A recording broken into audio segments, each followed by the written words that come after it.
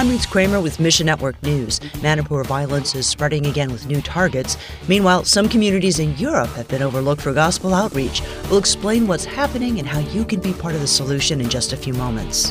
But we'll begin today in India, where members of the Meitei people group turn against their own as violence enters a second month in Manipur state. John Padaiti of Bibles for the World says, the primary issues were Meitei versus tribal in terms of government quotas and reservations and land issues. And then all of a sudden they're turning around and attacking the Meitei Christian churches in their own communities. The Meitei are Manipur's largest people group, and they're primarily Hindu. It's been a really tough people group to get the gospel into.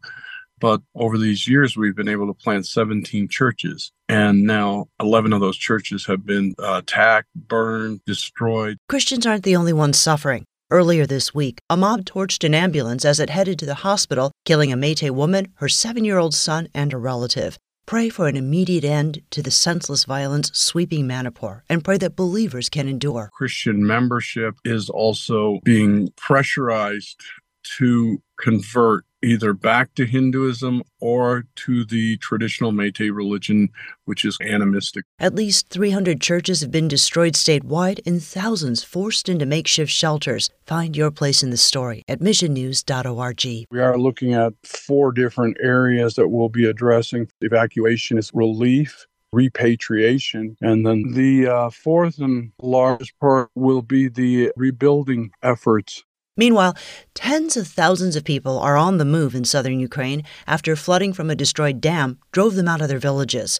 The disaster compounds trauma for Ukrainians living through the war with Russia. Greg Yoder with Keys for Kids Ministry says among the internally displaced Ukrainians, there have been churches formed. There are kids that are still reeling from much of the calamity that's taken place. The Russian government, of course, has come in and just completely annihilated some cities that many of these kids called home. Keys for Kids prints devotionals for children and unlocked devotionals for teens, both in Ukrainian and Russian. These devotionals are giving Ukrainian kids a glimmer of gospel hope, and they go fast. 200,000 units were able to get into the hands of kids, whether it be at summer camp or in churches, in relief areas where they were providing relief assistance, especially through Send International and through Mission Eurasia.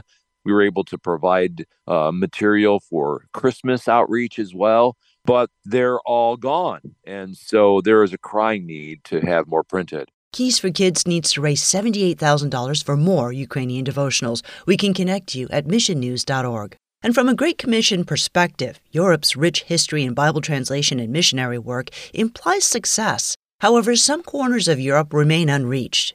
Wycliffe USA's Meg Hunt says 50 languages still have no Bible translation work underway. About 34 of those are sign languages. And that means these deaf communities don't have the opportunity to access scripture in a language and format that they understand best. Hunt participated in a recent consultation meeting with ministry and local church leaders. There were over 170 deaf leaders coming together to look at the remaining sign language needs in Europe and the surrounding areas, to dream, strategize, and then plan for how to address those remaining needs. More than 350 known sign languages are used by the deaf worldwide today, yet only one of these has a full Bible. Pray God would give sign language translation teams wisdom, skills, and patience. Sometimes challenges come up that are beyond anyone's control, like the war in Ukraine. Bible translation doesn't happen in a vacuum. Lots of challenges happen politically, socioeconomically, that impact our translation teams. Thanks for listening to Mission Network News, a service of One Way Ministries.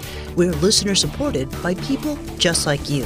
So by giving to Mission Network News, you enable us to keep the stories of God's kingdom coming. So join us here on Facebook, Twitter, or Instagram. You can also find us on Alexa, iTunes, or TWR360. And together, the Great Commission happens. Look for links at missionnews.org. I'm Ruth Kramer.